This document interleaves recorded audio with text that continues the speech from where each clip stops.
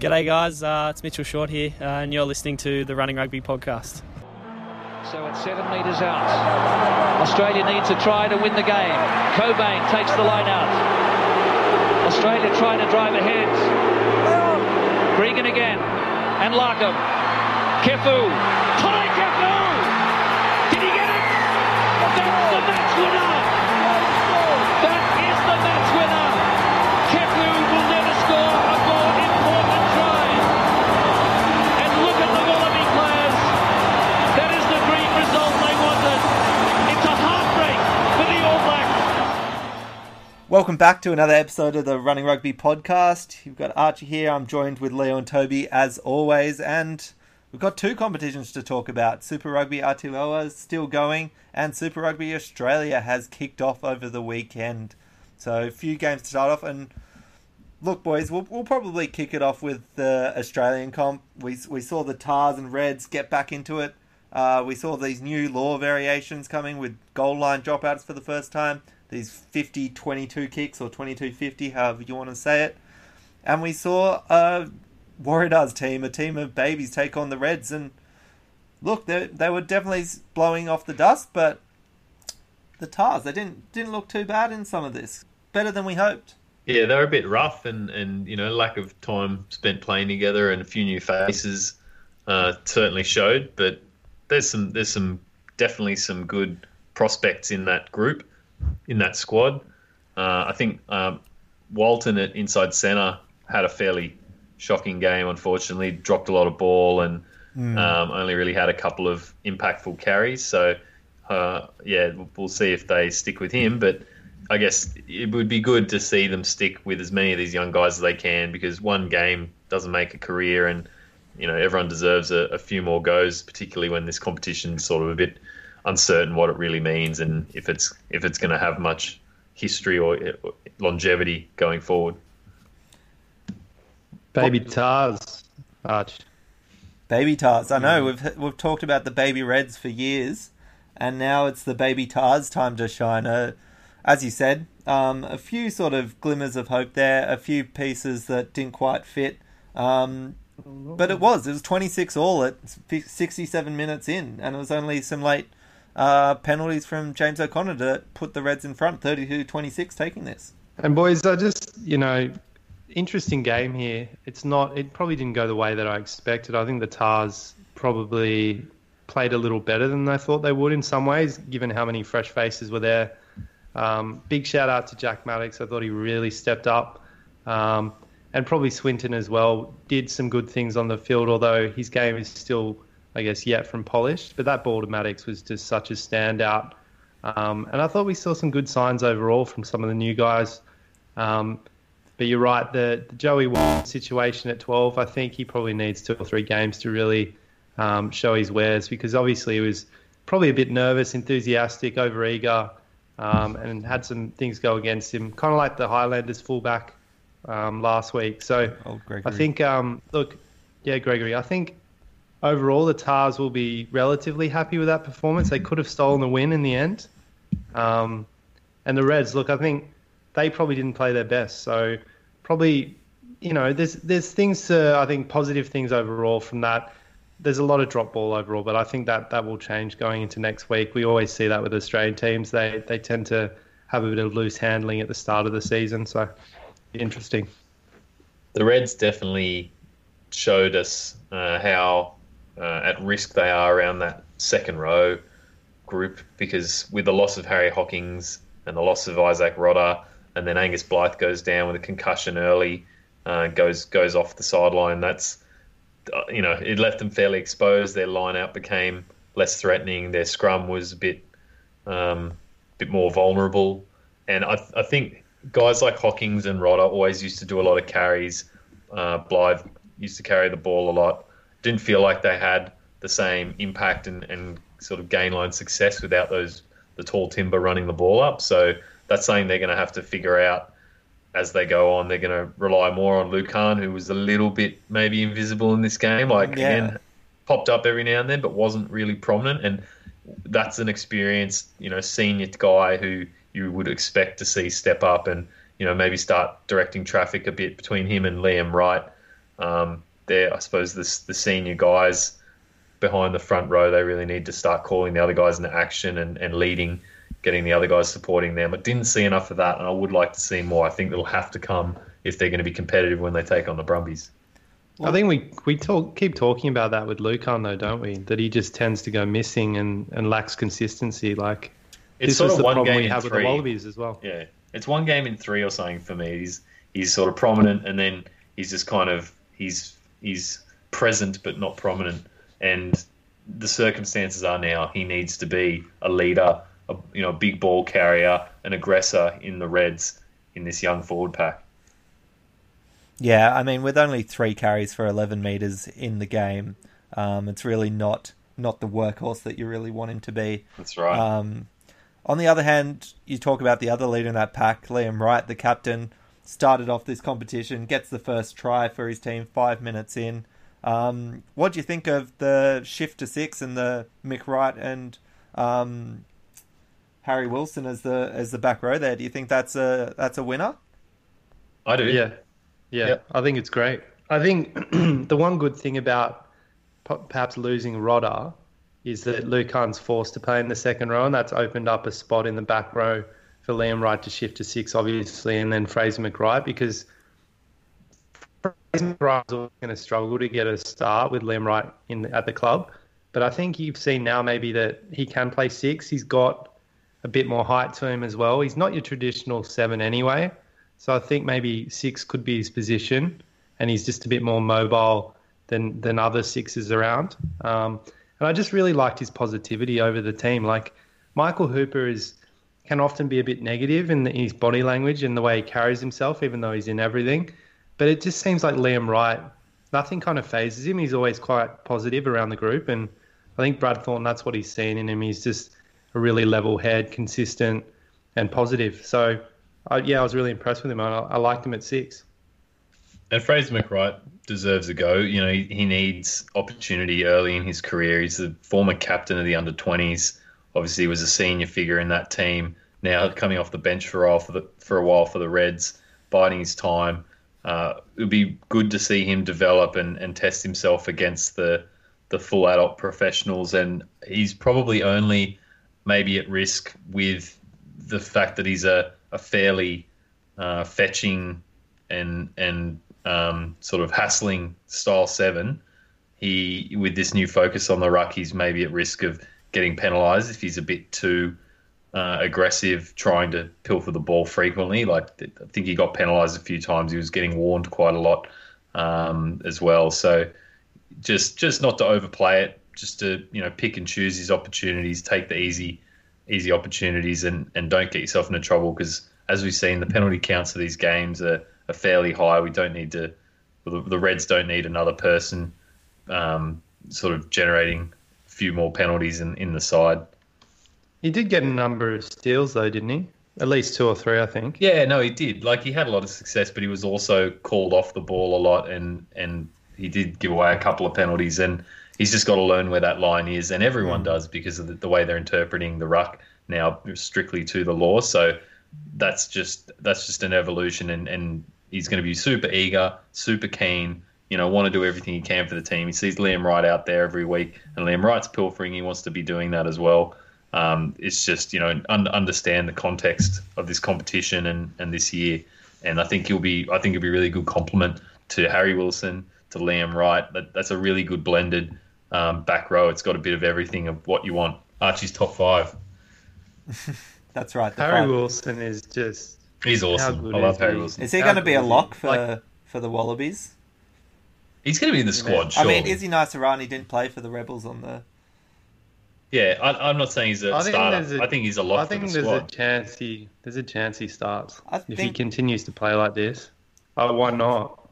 I can't see why not. Like, who else? It seems like he's been playing for 3 years. It's really like, if you take this completely from scratch now, the other opponents that he has to outdo. Look, he's got Pete Samu down at the Brumbies, not a typical 8. He's got Izzy Naisarani isn't fit and playing for the Rebels at the moment, and maybe Dempsey, who's not even getting a starting position for the Tars in favour of Will Harris.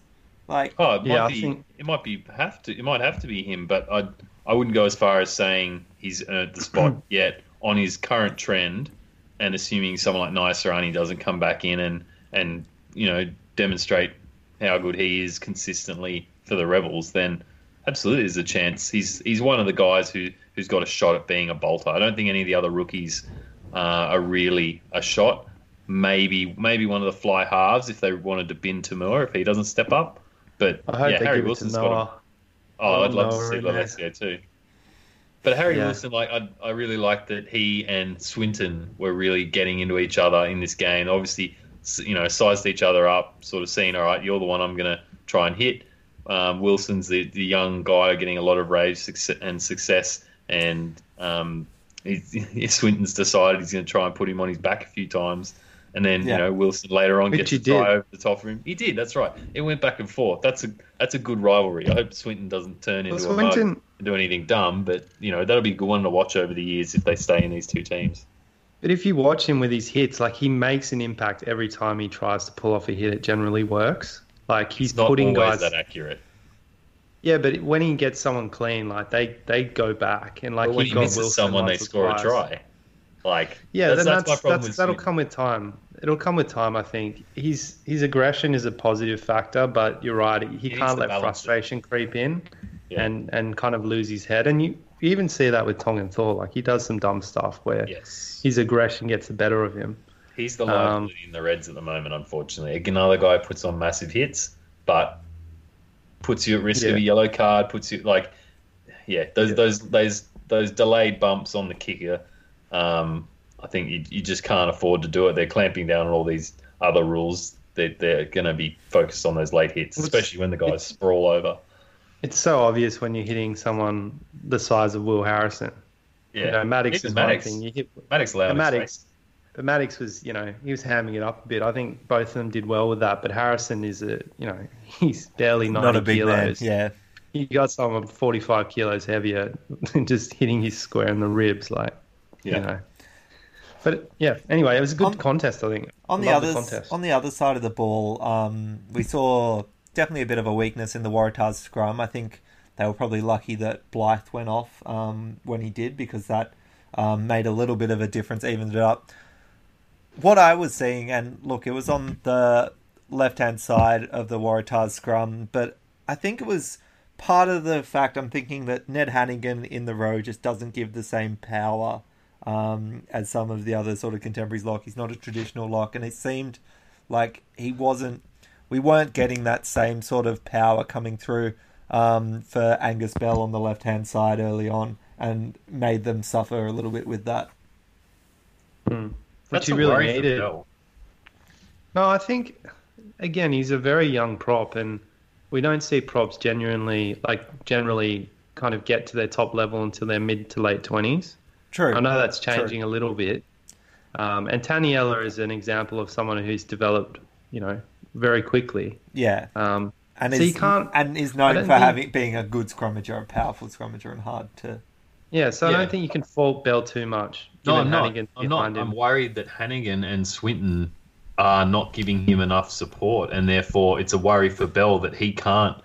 I don't know if it's Swinton, but Hannigan, well, that's the two of them that were behind him on that scrum. I know. And admittedly, I don't think he was at fault every single scrum either. Early on, he was getting dominated, and then he started to hold up, and the other side went down. Because it had been over and over and over. They just had, Angus Bell as, leading man who was going to get carded. But I worry for him that if he doesn't have a legitimate second rower behind him and, a back rower who's supporting against that, then poor Angus Bell can't do anything, he doesn't get a fair go. Yeah. He can't perform to his full potential. It's nothing against him. I think he's give him the right setup, the right support behind.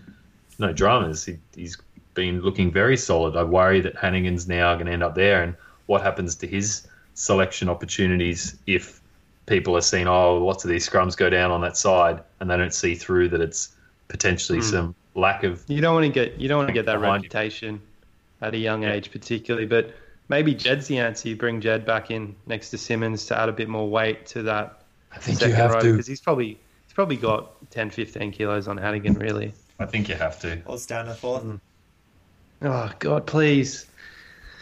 This is like, when there's guys like Staniforth in the 23, I'm just like, we're doomed to fail. Like, I can't get over it. It just seems wrong. Like, surely there's a lock that's a little more talented than Staniforth. It's in the best 3 locks for New South Wales. Yeah, I mean, it seems wrong. They had another young gun, Macaulay, earlier in the year, which I hope that they bring back in at some point for him. Looking at the backs, though, I mean, we've already highlighted Maddox had a sort of standout game, taking over that role of fullback, stepping into Kurtley Beale's shoes. Looked like he took the extra responsibility and relished that. And so that's an exciting time. Who else sort of stood out in the backs for both teams, did you guys think? I thought Will Harrison was pretty decent. Rest of the Tars backs, I don't know. Newsom always, he works hard and he's really putting a lot of effort into what he does, and he tries to kind of, I guess, gather people around him in defence. Like he's talking a lot. I thought Nawanga Nitawase probably could have done a little more. But, what about James Ram on the other side? The newly bearded James Ram. He looks almost bigger. I don't know. I thought when he first come in, he looked like a smaller winger, but now maybe the beard's added size. I don't know. It's something. He looks like the type of guy that it's a bit like the Muirhead style, kind of in everything, quite dynamic, and he's got some pace to him, which I like. He's a falling gymnast, I think. Yeah, so he's got plenty of. He's pretty dynamic in the way he moves. So yeah, he did catch my eye. I think he has potential. Still very raw, and it was maybe just the fact that it's round 1 for them. Yeah. You know, a lot of passes thrown behind players up into their heads. I think at one point, like just the thought process seems solid, the decision making seems fair, but the execution, the skills, and maybe just running on a bit of adrenaline, I think, is what brought them unstuck across the whole back line of the Waratahs. Really, Nawanga Nitawase was up in people's face, missing tackles. So getting into the right spot on the right man, but turnstiling a bit, and that's just and then kind of looking a bit forlorn when it's sort of when he'd been beaten. You're like get some grit, put a hit on. Don't be so worried about rushing up and absolutely smashing someone. Just keep the one-on-ones, get your one-on-ones done. And I didn't really notice much of Mitch Shorts, the halfback. Yeah, he's a bit slow. He didn't snipe. He didn't really create any breaks. He reminds me a bit of Phipps in the way that he seems a little clumsy at the breakdown, maybe a little slow. Doesn't seem to have that. I don't know. It's just he doesn't seem to have that tempo that maybe Jake has in terms of around the ruck. I know Jake sometimes his passing's a little off. When you compare him to McDermott was in many things, taking quick taps, driving the back line forward. Well. I really like McDermott, obviously, but that's you want your halfback to be a little bit chirpy, niggling a bit, driving the forwards. I guess he's quite junior across that side, but that's you need to see that. Like the halfbacks are the pest. They don't shut up, and you can't afford to be the halfback that's a bit more passive. Like that's just not going to cut it, especially when you don't have a dominant 10. I think that's a little bit harsh for first game back here. Like we've seen Short in years past have really good games where he is an attacking threat. Maybe not so much in this game, but again, it's first game back. But I agree compared to what McDermott was doing, and I'm really impressed with the playmaking that McDermott's taken a bit of pressure off James O'Connor doing it. He's very much happy to spark things at the ruck to facilitate his forwards going forward, to go down the blind side or throw out that cutout pass to hit someone sort of at the line really flat. So very, very... The 8 and 9 for the Reds, I feel like, could easily end up being the 8, 9 and potentially 10 for the Wallabies when we see our first team this year. The 50-22 as well, just he has that ability to see things before they happen. Like he just anticipates things on the field, has a good idea of where the space is, and he has the skills to execute some of the tougher plays there. So I can see him threatening for that Wallaby spot Another guy, I mean, we'll talk about it later, but Joe Powell looked pretty good on the weekend. If Jake Gordon comes back, he'll be a threat as well. Even Lowrens, I don't know if he's eligible, but he's always he looks like he's in the frame as well. Yeah. But yeah, I don't know. The Tars, you think they have to stick with that back line for at least 3 games or so just to them really a chance, see how give them a chance. Completely new combinations there, and absolutely. Probably the youngest Tars backline we've seen in over 20 years. Absolutely. It's quite ridiculous to see, but I think it's exciting. There's going to be guys in that backline that are going to be mainstays, hopefully, in this team for the next 10 years. Well, and they absolutely didn't look completely overwhelmed by a more experienced Reds backline. I don't think we saw the standout performance from Paisami we were thinking might come along. People like Jock Campbell were present, but nothing too remarkable. We didn't mention it last week, but Henry Spate has left the Reds early. He's disappeared, which, I mean, I'm not too upset with. He was having a great season at the start of the year, but I'm glad to see Filippo Dalgunu's getting his start and his chance on the field as well, because I think he'll continue to threaten as well the more time you give him. I didn't even know Spade had left. Signed a long-term deal. Dalgunu, I think, signed 4 years. So, yeah, they just... I mean, not that they didn't want Spade. I just think that those outside back positions, they've got a lot of good guys, and Spade's been, Spade might just think his Wallabies chances are limited. So we said that too. I definitely did. And if anything, Spade might have been there more to give some guidance and, lend some experience to what is quite a young group. And if they're comfortable that young group's, coming of age and reaching the early stages of their potential, well, at least Spade has hopefully written himself a good check by playing well at the start of the year, because he did play very well and he deserves more opportunities if he takes them overseas rather than hanging around for the Wallabies, so be it. Probably frees up some cash as well. I think Rennie's had a part to play in some of these more experienced guys that perhaps he doesn't see as the future of the Wallabies moving on early. So KB, I think, was pushed rather than wanted to leave a few months early. So I think maybe Spate was in the same boat. With financial stress, maybe that is them saving a bit of cash there. Rugby Australia might have been more willing to let them go. Let's go to the other Australian game on Saturday night. We'll wrap up the Australian comp before we go to New Zealand. And we had the Brumbies at home, GIO Stadium. Bit of a sparse crowd just because of restrictions on who they could have in. Versing the Rebels. We sort of knew that the Brumbies were going to look strong in this, but I don't think we thought that the Rebels were going to become such a threat that they came back in this second half quite strongly. Had a couple of tries unanswered, really, before the Brumbies really took control again, and they looked like they had every chance to win, but the Brumbies ended up taking it by 8 in the end, 31-23, and probably a forward-dominated battle for the most part in this game. They were rolling more tries on both sides. The Brumbies, in my eyes, I don't think had the perfect game. I think they had a really good start to this one, and you don't often see them let teams back into it as much as they did. So I think in that way it flattered the Rebels a little bit. I think the Brumbies, they showed how good they can be, and I think they just need to do it for the whole game. And I think if they do that, they'll really dominate teams. But you can see here, there were definitely lapses in their game, and maybe that's just because of not playing for 3 or 4 months and they're still getting their game fitness back, their game mentality.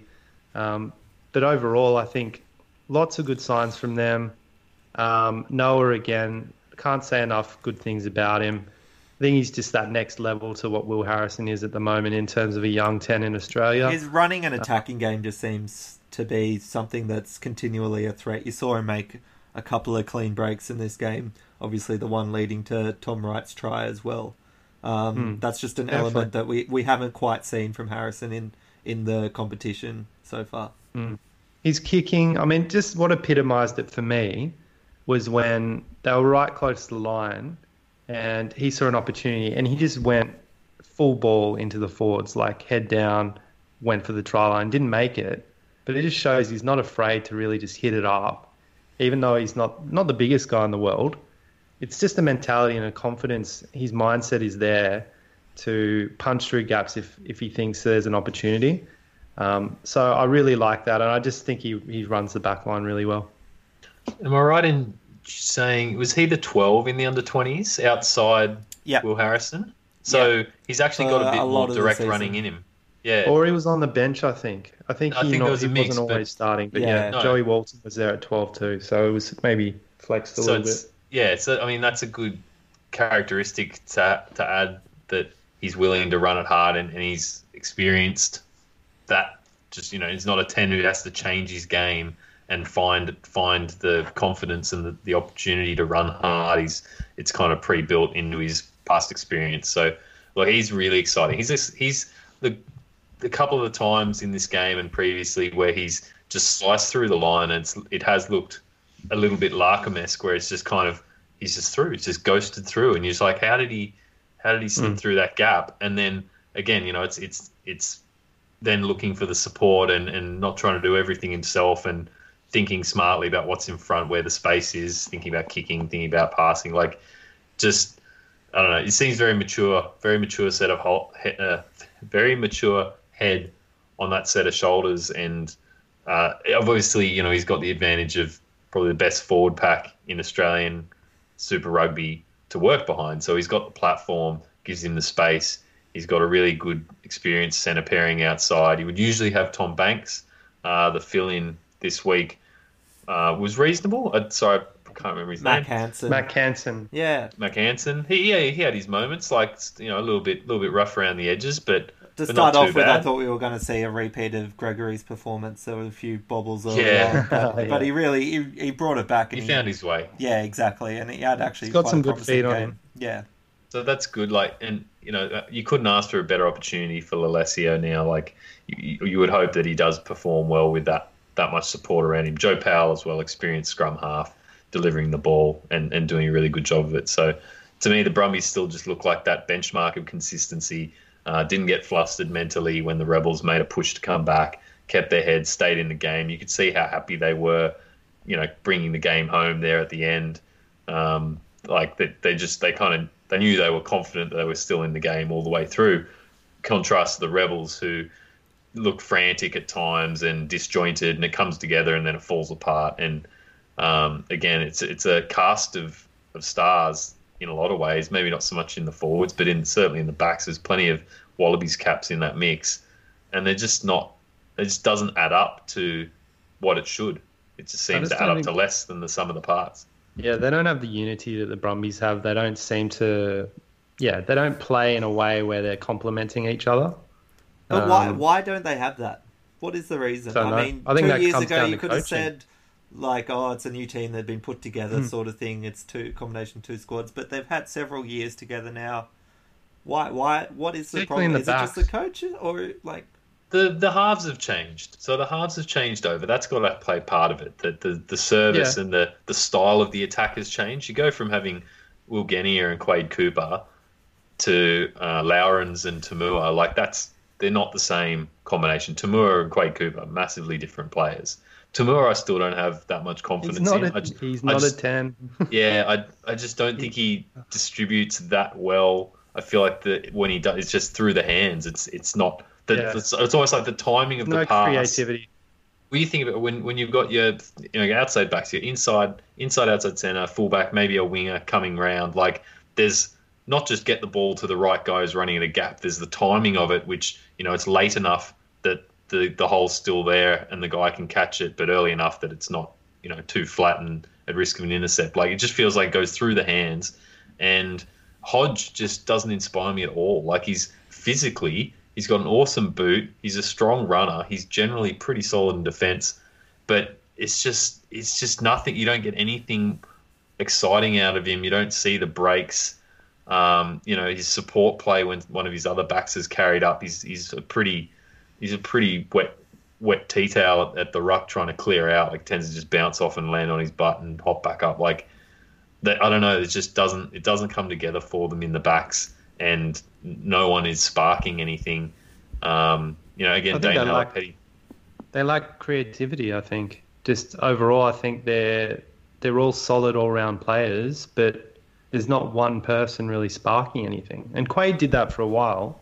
I think they needed someone like that. Genia with did the real too. creativity. Yeah. But Tamura isn't that player. He's very direct. He's a great defender. But yeah, he's guilty of shuffling the ball, just putting it through the hands down the back line. And then you got Meeks, who sometimes if he's not playing with confidence, he just tends to do it as well. That's or right. He'll But just hit it up, and I there's feel like nothing. that's part There's of not the really service. any of the fleet-footedness. I think a couple of years ago, Meeks was, again, slicing through the line and having all these breaks where then he'd be looking outside to English and Hodge and the rest of them and, playing in that sort of into the second line of defence. And I think maybe it's part that Meeks has lost a step. I don't know. I think it's hard to tell. And that's why I feel like maybe it's more the service. Like if he's running the same line, he's getting the ball just shuffled out to him earlier. The gap closes up and he gets belted.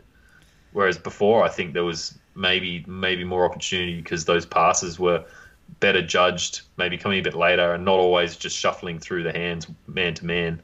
So that was a decoy line, not just a hit it up line. It just feels very one dimensional now. There's set pieces, throw it to Meeks and he bustles it up and kind of go from there. I think, and it's the strange thing is as well, it's still the same coach, Sean Byrne, who had plenty of people complimenting his coaching ability. He was spending some time with the Wallabies when Cheika was there. So you'd have to think maybe it isn't him. Is it Vessels? Is it the overall system? I think their forwards are still not probably getting enough front foot ball, and maybe that's just not allowing the backs to really open up, which is always tough against the Brumbies. We know how clinical they are on their forwards. But yeah, it's another story, I think, where the Rebels are going to have another substandard season. And, you probably get away with it this year because it's a condensed competition and maybe Vessels gets 1 year after this. But there's problems there and I can't actually identify them myself either. It's really tough to know exactly what needs to be changed. Let me just put a few sort of names between these two squads on who you'd sort of pick for higher honours or going into a Wallaby system. Like, there's obviously people like Haylett Petty's probably going to be there over Mac Hansen and things, but if Koroibete, the beardless Koroibete, potentially the opposite of what happened to James Ram, lost a little bit of his brunt. Based off that performance alone, would you still be putting Koroibete in a squad over Tom Wright, say, who had quite a stellar performance? Well, not just on... I mean, I couldn't... If it was only that game, no. Okay. But I think Koroibete is too good. Like, he's the best winger in Australia in rugby, like, consistently. So I'd have to still pick him. I'd want to pick Tom Wright as well, because I think he has a lot of potential. What about Hodge and Kurandrani? Kurandrani. Yeah. Kurandrani, who's DK all the way, mate. been getting left out in recent years, while Hodge has been a mainstay either on a wing or on the bench. Yeah, but Hodge see, is you're in picking a 13. 13. Yeah, I think Hodge doesn't do anything for us at 13. Well, They what really is want Hodge him to then? be Is he a wing? 13. He's nothing. He's a utility, which is Yeah. part of the problem. He's probably a fullback. He's an outside back utility. He's a winger or a fullback to me. I don't think he's anything else. I don't think he's quick enough to be a winger. So he almost But I did think- that problem that Matt Rogers had when he came for the Wallabies, and he wasn't really anything. He was more. He had the opportunity to be I more of thought a he was. playmaker too. Hodge, Yeah, I depending just on think where he'd Hodge- spent time, he could have developed into a lot of different things. But he's been rotated through, and now I feel like he's barely a jack of all. He could have was been. a He probably could have been 12, an inside and He was a centre. winger. Yeah, Imagine he I just think played he's, inside centre the whole time. He just hit it up, big boot, like big defense, like. Well, you compare him to someone like Ray should go to Simone, the and Reds. that's quite similar, right? Yeah, Big that's guys, big boots, but can pass when needed. yeah. But I think Hodge carries the ball far too much when he's at the inside centre. I don't think he's as good a distributor as Ray Simone. Yeah. That's why I think fullback it works for him. He has time to wind up. He's got a big boot at the back. He's good in space, but he probably doesn't need that cutting edge pace that you need as a winger at the international level. But he's not going to get that shot because DHP is still, what is he, nearly 30. He's not, or 28 or something. He's not particularly old. So he's going to be stuck behind DHP just as Maddox was. And he's plugging holes in a backline, Rebels backline with plenty of talent. And so he's just, they think, okay, 13 is a position that's difficult and probably a bit limited at the international level. We don't have a lot of 13s. So here's an opportunity. But I just don't think that he's a 13 naturally. What about... And that's my opinion. I think TK's just played that position for 10 years and he's just almost perfected it. What about Tamua versus Noah? Noah. You don't need to ask that. After what we've just said, yeah, fair enough. There's not many in the Rebels forward pack that we really need to talk about. Matt Phillip didn't really have a standout game, made a few errors in this. But Jordan Uelese obviously has played so few Super Rugby games but continued to make a name for himself at the Wallabies level. Did he gain any... For concussions. Did he gain any sort of ground here? Like, obviously he's going up against Folau. No way. No, his line-out throwing was hot and cold. Didn't stand out running the ball. Didn't stand out as wasn't one of these pilfering hookers really, like, chorus member. It's been a long time since I've been like in general plays running the ball and being like, oh, see, like, when have you ever seen that in the last 2 years? But I don't think you've seen it. His set piece might be decent. I don't think his line-out throwing's that great though. And if you wanted him to be a Pelota now, which he's just not, I don't think he's at that level. Maybe they thought he would. In terms of a guy that's 6'3", 120, 125 kilos, like, he is a big boy for a hooker, but I think it hampers him. Maybe he'd be better playing prop. I don't see him being selected when Checker's not in the driver's seat for the Wallabies. I think Rennie's probably, he's going to look through just potential and say, well, the guy's been on the scene for 3 or 4 years. Where has this come to fruition? Potential doesn't get you anywhere if you don't actually capitalise on that. Yeah. And I think Rennie will pick on form. So I don't think Uelese going to be in the Wallabies setup until he really shows some great form at Super Rugby level. Yeah, I think he's on a long road. He's on a long road. He's got to demonstrate it now. He's had his opportunities from potential, hasn't really succeeded. So now it's just, a couple of seasons of Super Rugby, good form, good line-out stats, good scrum stats, no injuries, all that sort of stuff. He puts that on the table, and 2 years out of a World Cup, yeah, maybe he's one of the top 3 hookers, but I wouldn't be picking him before that. Fair enough. I think the most telling stat that I can see from this game is the missed tackle numbers, and Brumbies made 133 tackles, 9 missed tackles in this game, versus the Rebels made 115 and 27 missed tackles. Yeah. It's like less than 10% versus like 25% or something. That consistency is just what you need, especially from that forward pack that's working together and playing together. Let's go and have a look at the New Zealand games that we had over the weekend. Before we get in, I will remind everyone to make sure you're jumping onto our Instagram and Twitter at Running Rugby Podcast or Running Rugby Pod on Twitter to catch up with all the latest lineups as they get released for us and make your matchday picks if you're not with us on Super Brew. But we started on Saturday night, the Highlanders hosting the Crusaders down in Forsyth Bar. We touted it last week, Battle of the Southern Island. And we said that the Highlanders are a bit tricky. They can surprise people. And look, the final score was 40-20 here, but God, it did not feel like it watching this game. The Highlanders were right in it up until the last couple of minutes. 2 late breakaway tries for the Crusaders sealed it for them there. But yeah, Highlanders. And it was those 3 that we highlighted before when we were previewing this. It was Shannon Frizzell, Aaron Smith, and Rob Thompson, probably to an extent. Yeah, Rob was, again, had moments, looked a bit at sorts, got pinged a few times for coming in the side of the ruck, looking a bit frustrated, but absolutely right. Like, the Highlanders are a never-say-die team. The scoreline was a result of them throwing caution to the wind late in the game, knowing they needed to do something special, and the Crusaders were comfortable just waiting for the opportunities to come, ripped off a few tries late there to blow the scoreline, but definitely the upset package and potential in this competition. So Crusaders will be happy they got through that one, and now they're looking for the 4th straight when the Blues come to town.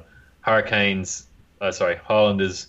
might be feeling a little bit down, but the Crusaders are a tough team to match it with, and I think they matched it with them for 65, 70 minutes sort of thing.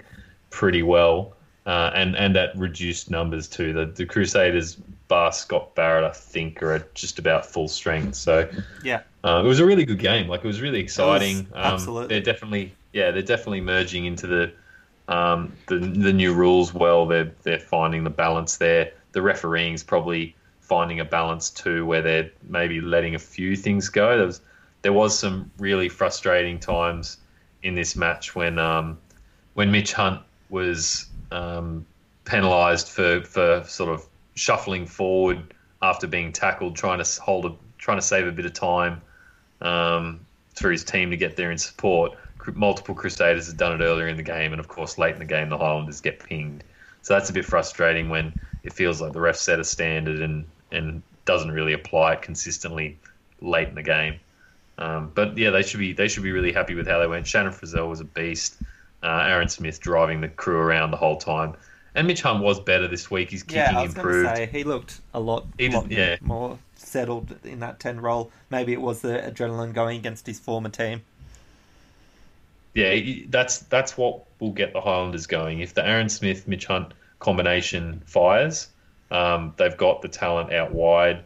They've got a decent pack of forwards. Like, there's opportunity there for sure. And it was good to see them match it mostly with the Crusaders in this game. I think the Highlanders are a team in transition, but you see there is quite a lot of potential there, and there's definitely bursts where they look incredible team, but they just can't do it across the whole game. And Crusaders, they're still at the top of their game. We can see that now. I think you can safely say they're still the favourites, and I think at another level even to the Blues. I think it's going to be a great game next week, though. Absolutely. Well, so I think for me, the standouts in the Crusaders, I mean, this is a guy's name you're just going to hear pretty much every week now. I think Will Jordan absolutely just looks electric, and what he can do either on the wing or from fullback is just astounding. I think someone put up his stats in terms of tries in sort of the last 9 games or something, and he's in the double digits. He's scoring at quite a clip. And it's just amazing, as we always say, how these guys emerge from the woodwork. And there's already been a lot of calls here just after that performance. I mean, there were calls before this week, but that he should be one of the first names put down on that All Black squad after in your sort of back three. I think we saw this with Enor last year. Really burst onto the scene after appearing a couple of times the year before.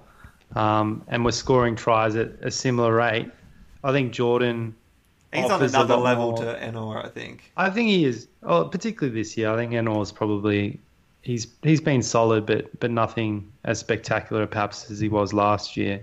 But yeah, Jordan, I don't think he'll be the All Blacks fullback. But you see what they do with these young wingers. They bring them in for certain games. They give them time. But he's got a fair bit of competition there. He's got to... displace people like Sevu Reece. David Havili. I mean, George Bridge, he's never really been on the wing, though. For Havili's been at fullback, I think, for the All Blacks. Yeah. I was actually interested that they started him this week and moved Jordan because Havili's had that, I think he had intestinal surgery or something. It was quite severe... Just after lockdown started. Illness. Yeah, so he's recovered well from that, and they obviously, they rate him quite highly if you're willing to move Will Jordan to the wing after a good performance and get Havili back there. And it's whether maybe the All Blacks are pushing that as well. Maybe they see Havili as more of a long-term 15 solution. But Jordan, I don't know. Where would you put him? I think, if it was this year, he'd be on the wing or coming off the bench for the All Blacks at the most, I think. Don't think they'd trust him necessarily yet right at the back. Potentially, if you have a healthy people like Damon McKenzie, Geordie Barrett, or also Bowden. Yeah, exactly. I forgot about that. It's a bit worrying seeing Bowden at Blues 15 consistently. Probably means they're going to stick with the Mo'unga Barrett combination, which I think isn't the best, but Maybe it just needs more time. That's what I think most people thought. It was just too late to change. The other big name I thought that had an outstanding game was Tom Christie. Came back in for number 7. Leo is already pulling up his stats as well, just to talk about him as well. But obviously got that late try. But welcome back to Tom Christie. He just, really solid game. Good success in the tackle. Obviously in the right spot, scoring a couple of tries. 10 separate runs, 38 meters. Just reading off the stat line, like just a really solid contribution, rewarded with tries. And we were a bit sus on the back row of the Crusaders. Were saying, that's the sort of spot you might pick a Highlander or two. They're just producing, solid back rows, solid contributors who know their role in that team, and just deliver what's expected and a little bit more on occasion. That's all you need. You're 15 guys doing that. You're going to be a very successful team, and that's the Crusaders' factory for players just doing its thing. Absolutely, and it ends up being a 20-point victory for them, bonus point win. The other game, which was just this afternoon as we're recording this now, Sunday night, and it was battle for the first win of the season, and the Chiefs and the Hurricanes, and that was out of Waikato, and I think we all took the Chiefs for this. Most of the commentators were taking the Chiefs. Everyone thought that they would sort of bounce back after a strong performance against the Crusaders last week, but they just don't seem like the Chiefs of the past couple of years. There hasn't been a huge amount of change, but they just don't seem to be able to, whether it was more the defense of the Hurricanes stepping up, but their attack is just lacking a little bit. They can't seem to penetrate through that line. Is Aaron Cruden the Matt Tamua of New Zealand? Like, comes back from overseas and isn't significantly better, not really, comes in with a bit of hype and doesn't really do anything for you. But he played quite well last week against the Crusaders. But he's not doing it week to week. He's the senior player, he's the fly half. You'd expect to see him in more, and it does feel like they're shuffling the ball a bit. And it probably was a little bit more like that without Anton Leonard-Brown. Yeah, that was a big blow for him. Yeah, and again, like Rodder and Hawkins with the Reds, you lose one of those really critical players. I think he brings a lot of balance and straightens things up, and maybe even sort of saves the day when the ball gets out wide and you need a good clean out. Leonard-Brown's a very big factor in that back line and maybe was missed. But Cruden to me just doesn't seem to be performing that well and looks really harried around the field. He's just not in control. He doesn't have enough time to do anything. He just looks sort of rushed and forced. Mackenzie had moments where he looked brilliant, but he was sort of operating in isolation. The commentators would not shut up about Sean Wainui and say he's been great all this season. He was okay last week, and the week before he was woeful, and this week he was back to woeful. So yeah, I don't see it. I'm not seeing the excitement for Sean Wainui. He's a liability, and his skill set. He should be delivering good ball, and he's just spilling it left, right, and centre. What I found quite funny, actually, I was reading a few articles on Rugby Pass after the game, and rating sort of players, and there was still this sort of hype about Sean Wainui, and they're sort of he's in the mould of Jonathan. Some of the big Northern Hemisphere 13s, like Jonathan Davies or George North and things. I'm just that is just not the player that I saw running around the field today. I don't know who his publicist is, but they've managed to get his name out there and managed to get a lot of hype going around him. And yeah, he does good things to an extent, but I couldn't really pick him out of a pack of most of the wingers that we see within the Hurricanes, the Chiefs, and the Highlanders sort of thing. Obviously, the Crusaders and the Blues wingers are a step above. Even the Hurricanes wingers in this game, Jacobus Van Wyk and Ben Lamb, they both contributed way more than Sean Wainui. So he's well down the list for me. The Chiefs forward pack were a little bit up and down, but they're not having a lot of success at the ruck like you'd expect. Bashir and Sam Cane to get you a bit more ball, and they just weren't. And I mean, maybe that's the officiating as well. It seemed to be giving more penalties than allowing that to happen. But it's really taking its toll on that forward pack. They're not getting a lot of ball that way. it does feel like both teams actually were a bit more focused on ripping in the tackle than letting it get to ground too, which made for a slightly messy game, particularly early on. Ben O'Keefe definitely got a bit whistle happy early in this game, and you saw the results in that in probably incorrect call for like a yellow card on Scott Scrafton for a line-out penalty, and then resulting in a second yellow card late, which probably was the right decision there. That was the right decision. Then means a red card for him. Yeah. And then seeing like Sam Cane get away with quite a blatant shoulder charge on TJ late, without a card as well. So not the best reffing performance here as well. But I think you're right. I don't think Sam Cane and a lot of the back rowers that we've seen excel in previous years are really doing that much. Sam Cane probably outplayed by Duplessis Karifi in this one, I think. How good's his hair? He's gone for the full corner. He's looking fierce.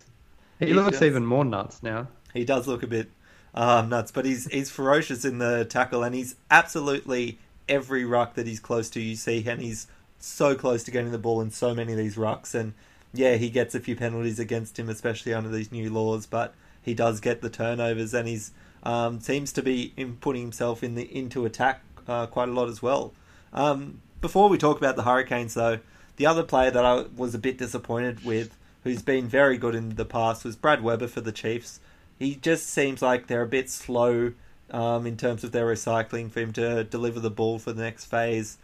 You noticed it late when Te'o came back on after he's been a bit out with injury, but he seemed to have just an extra bit of spark to him that seemed to be the reason that the Chiefs started getting a bit closer in this one. They were chasing at that point, though, and it's again another one where it's throw caution to the wind. You've got to play to catch up. So, that definitely would have driven him. But you're right, he's come on late and he's brought energy, which is what you want from your bench player.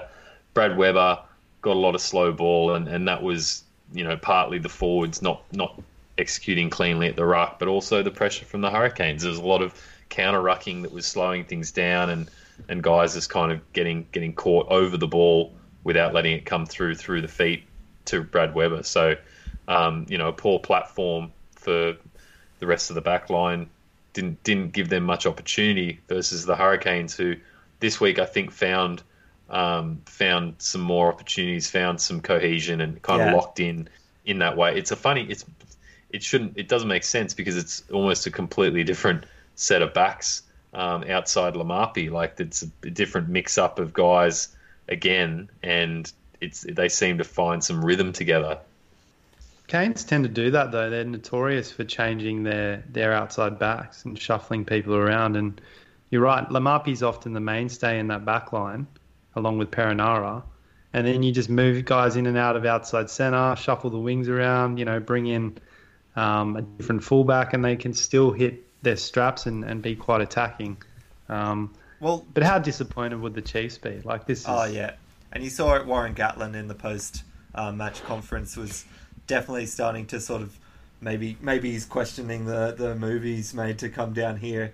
He's changing a little bit of the feeling towards him as a top-class coach, I think, if he doesn't sort of find a little bit of victory. But it's tougher down here, Warren. Yeah, not quite as easy as up there in Wales. But how much of a difference did Geordie Barrett make?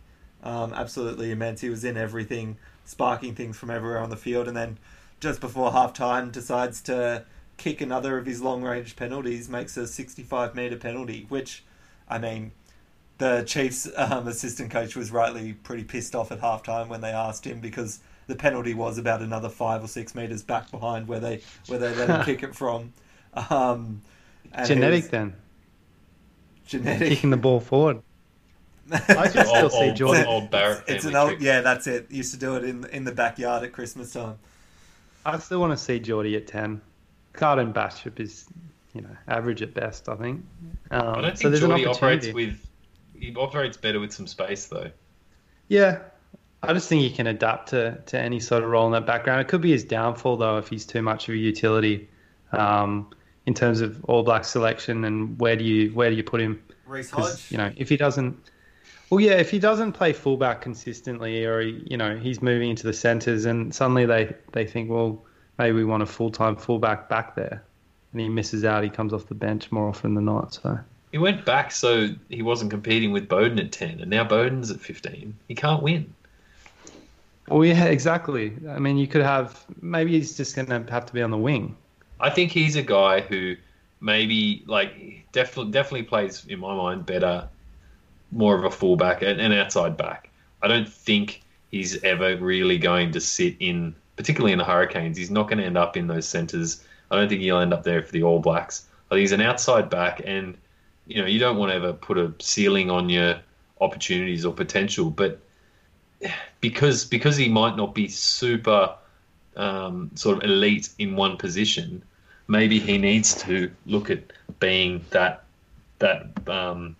whatever he is in his club team, but the slightly outside back utility type player for the All Blacks, and just bring an adaptability to what the situation is in their matches, because he's going to plug holes for the Hurricanes at the moment. He's a fullback, but he's been in other positions. He might end up at 10 at some point, and that's valuable. It's gonna mean for him that he's destined for the bench, so that he can come on, 20 minutes to go in any position. So it just offers you ultimate flexibility.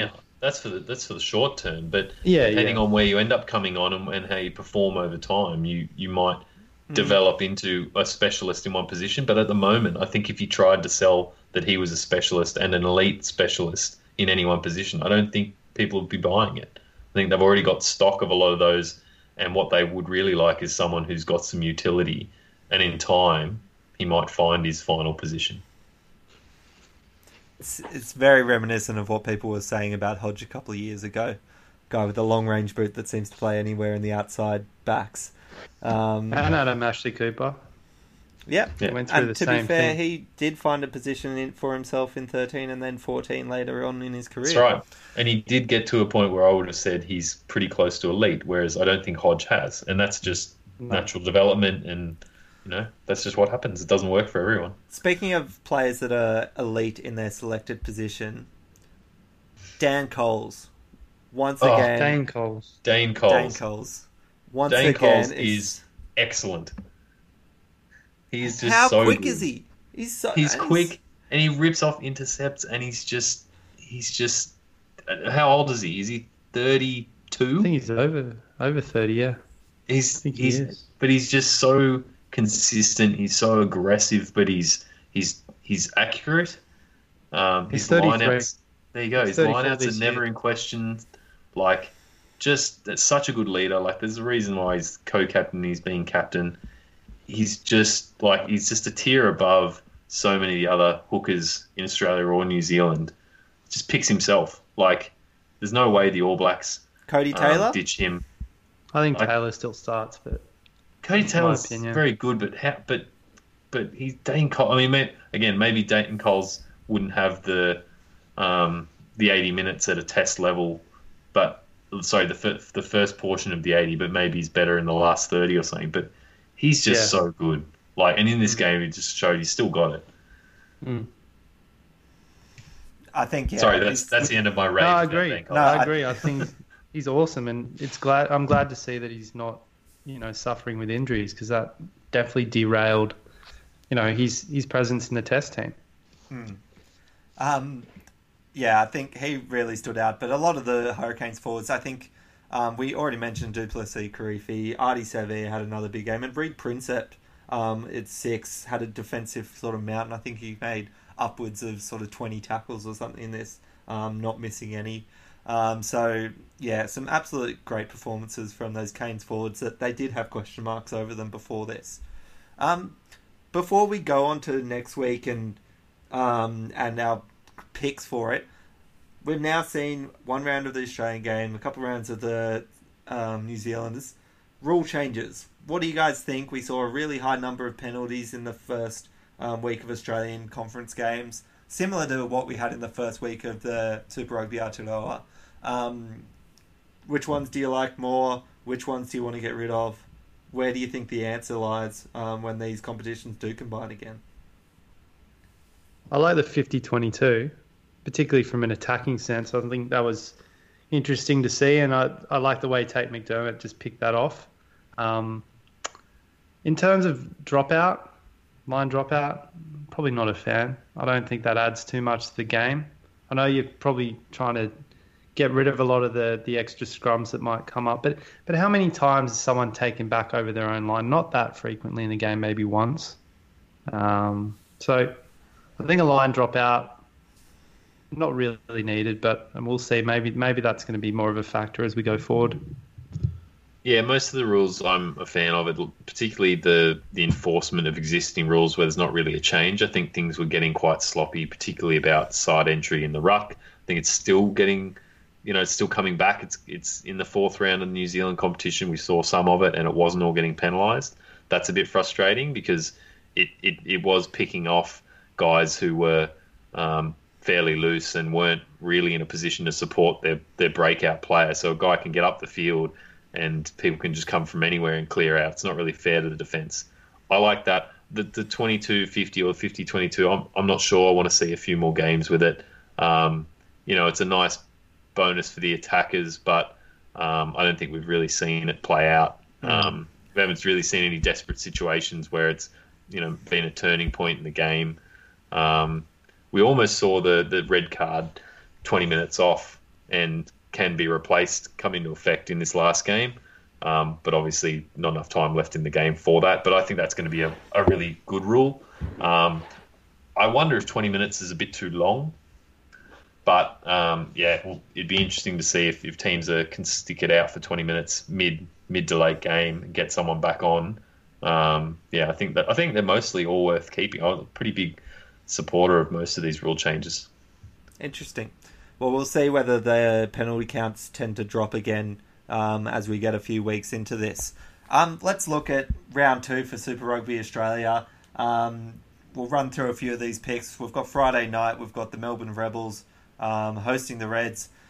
On my schedule here, it says Amy Park. I'm not sure that's going to be... I think it's in Sydney. It's in Sydney. Is it confirmed Sydney Yep. now? Yeah. But I don't know where. So, obviously not then a home game for the Rebels here. Neutral ground, really. What are you boys thinking? Rebels, Reds? I'll take the Reds. Reds easily, I think. I don't think easily. I think the Rebels will, they showed some fight. The Reds have got some weaknesses now that are exploitable. And they're both playing away from home. So, your build up and your preparation's a bit different that way. Yep. I think it's probably, within the one try sort of range. I think the Reds. I just think the forwards and the Reds are going to dominate this Rebels forward pack. I think that's where it's going to be won and lost. Yeah, no, I would agree with that. I think Reds take it. But yeah, definitely old v young in the backs. Absolutely, this is new millennials versus Gen X or something, isn't it? So then we move on to another Sydney game on Saturday, and it's at the SCG. And welcome back to the Force. The Force is coming back and facing off the Tars in their triumphant return to Super Rugby. And this one's very hard to predict because you don't know what the Force are going to look like with these extra guys back in, and the Waratahs obviously trying a few new guys in new positions. It's going to be fairly raw. I think I worry that the Waratahs will find a way to lose this, but I think I'll be tipping the Waratahs. Hopefully they just play a patient game, a game plan that suits the strengths of these players that they've brought in. The Force, they've been out of this competition for a while, and while they've really run over the top of a lot of their opponents, I don't think they're quite ready to take on a full-time Super Rugby team. Yeah, I think the Tars will be much better for that run, which I think is an edge coming into a game with the Force that, frankly, they're going to be a little bit nervous for. I think coming back into Super Rugby, it's a new level of rugby that they've been compared to what they've been playing the last couple of years. So, but yeah, shout out to Jono Lance, Kyle Godwin at the Force. Great to see them pairing up. I think that's going to be exciting. Clash against some of the younger backs for the Waratahs. But yeah, I think Waratahs, I think slightly too good, and I'll take them by 7. I'm going against you boys. I think the Force are going to be absolutely firing coming back into this game, and they'll be looking to prove themselves. And they'll have a chance to do it against Waratahs side, like you're right, the Force aren't used to this, but the majority of the Waratahs team aren't used to Super Rugby either. It's all very new to them as well. So I think they might be a little bit intimidated by this new team and new players that they wouldn't have seen a lot of, most of these guys. And I think the maturity of someone like Jono Lance and Pryor and Goodwin is going to help them a lot. I reckon the Force might take it here. Going to the New Zealand side of things, Saturday night, Crusaders, Blues. I'm very, very happy to announce that I will be making the trip down to the South Island to watch this game. Dan Carter played a full 80 minutes for his local club here in Auckland, kicked 6 conversions and had a try and 2 try assists over the weekend. Said he felt good. He feels ready to step it up a little bit. And I think we'll see him named probably on the bench for the Blues here to take on the Crusaders. And I think Dan Carter will definitely have to come off the bench. There's no way they'll miss this opportunity. They've prepped him, and I reckon all the Crusaders will be putting their hand up to run the first ball straight at him. Sam Whitelock, former teammate, like he will want to absolutely line him up, welcome him home to Christchurch. But how good's this game going to be? You've got your table-topping teams. They're both with the 3 wins. This is for the 4th to finish the round off. And hopefully, regardless what happens, I mean, these 2 teams go strong and we get a big finale in another 5 weeks' time. Yeah, I mean, hard to call, but I think Crusaders definitely at home. I think they should get this done. But Dan Carter is definitely, it's worth making the journey just for that, Arch. Him and Bowden teaming up once again.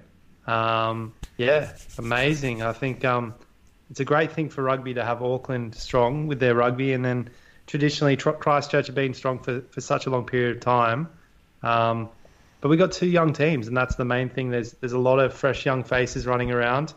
I want to see Will Jordan put on another couple of tries, and I think it's going to be a really big clash. Rieko Ioane will be fired up. These 2 backlines are just going to go at it. It's going to be great. Oh, it's going to be absolutely great. One sort of concerning story around the Blues that I saw early in the week was some ideas around Eddie Jones trying to poach Hoskins Sotutu because he's got English eligibility. But it sounds like they're well into talks to extend him in terms of his Blues contract, and I don't think they'll let him get away to England just yet. But I really want to tip the Blues for this. I don't know if I can actually do it, but I really, really want to tip the Blues because how good would it be to see them take the clean sweep, take down every other club in New Zealand and do it at Christchurch, where the Crusaders have not lost, I believe, since 2016. Huge game. And the Blues, look, they've earned this right to be in this position. They played well since the season's got going again, and yeah, it's just I'm glad to see these 2 teams at the peak of their powers again. And yeah, what can I say? It's just it sells itself, this game, and Arch, I'm very jealous you're going to be down there to see it. And the other game on Sunday afternoon, Hurricanes v Highlanders up there at Wellington Sky Stadium.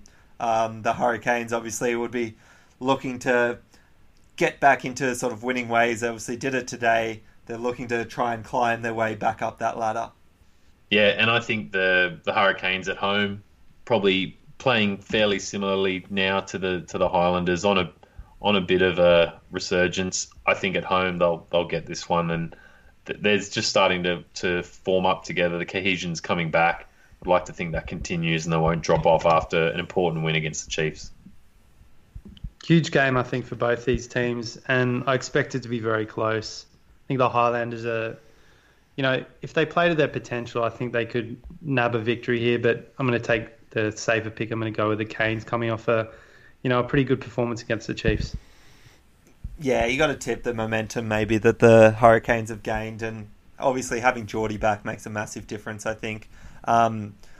I'll tout it once again. Every time I do this, though, he ends up being injured, but we might see the return of Josh Ioane in this game, which I think would be a really good battle to see him come back into the game for this. But yeah, hard to go against the Hurricanes at home after that performance today.